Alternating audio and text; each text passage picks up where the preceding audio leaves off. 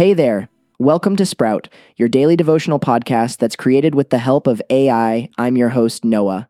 And today, well, folks, we're going big. Today, we're posing one of life's most enormous questions, the purpose of our existence.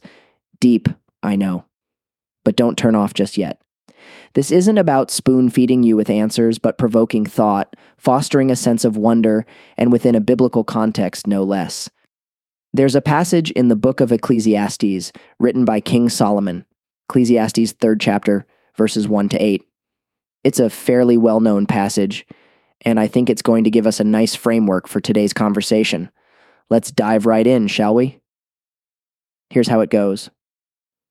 For everything there is a season, and a time for every matter under heaven, a time to be born and a time to die, a time to plant and a time to pluck up what is planted, a time to kill and a time to heal, a time to break down and a time to build up, a time to weep and a time to laugh, a time to mourn and a time to dance, a time to throw away stones and a time to gather stones together, a time to embrace and a time to refrain from embracing, a time to seek and a time to lose, a time to keep and a time to throw away, a time to tear and a time to sow, a time to keep silence and a time to speak, a time to love and a time to hate, a time for war, and a time for peace. Now, Ecclesiastes is known for its blunt honesty about life and its intricacies. Solomon, who is traditionally believed to be the author, wasn't afraid to ask tough questions or acknowledge the paradoxical nature of life under the sun. Imagine this. Picture a successful, accomplished individual who has seen and experienced the highs and lows life offers, asking what it's all for.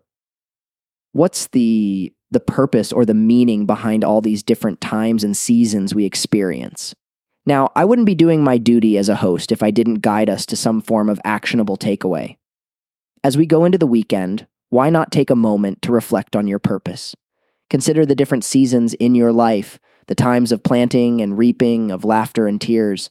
How do they relate to your understanding of your purpose, especially within your faith journey? Journaling your thoughts or discussing these questions with someone close can be really helpful.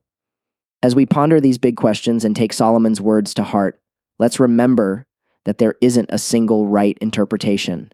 These words have been reflected upon by countless individuals across the centuries, each with their unique perspective shaped by their life's experiences. With that in mind, let's strive to understand and apply these scriptures in our own lives in our own unique ways. And while we're at it, I want to lay down a challenge for the week. Spend some time thinking, does your understanding of your purpose align with the faith you're cultivating? Reflect on this as we move towards the weekend. Now, we've done some heavy lifting today, haven't we? Don't fret, tomorrow we're switching gears a bit with our theme, Recharge. I know you won't want to miss that. Well, folks, that's a wrap for today. Thanks so much for tuning in and for taking the time to explore these big questions alongside me. It's been great having this space to connect, and I look forward to picking up the conversation tomorrow.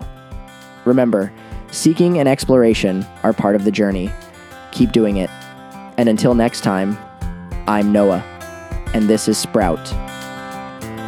Hey, Sprout listeners, Noah here. And Grace.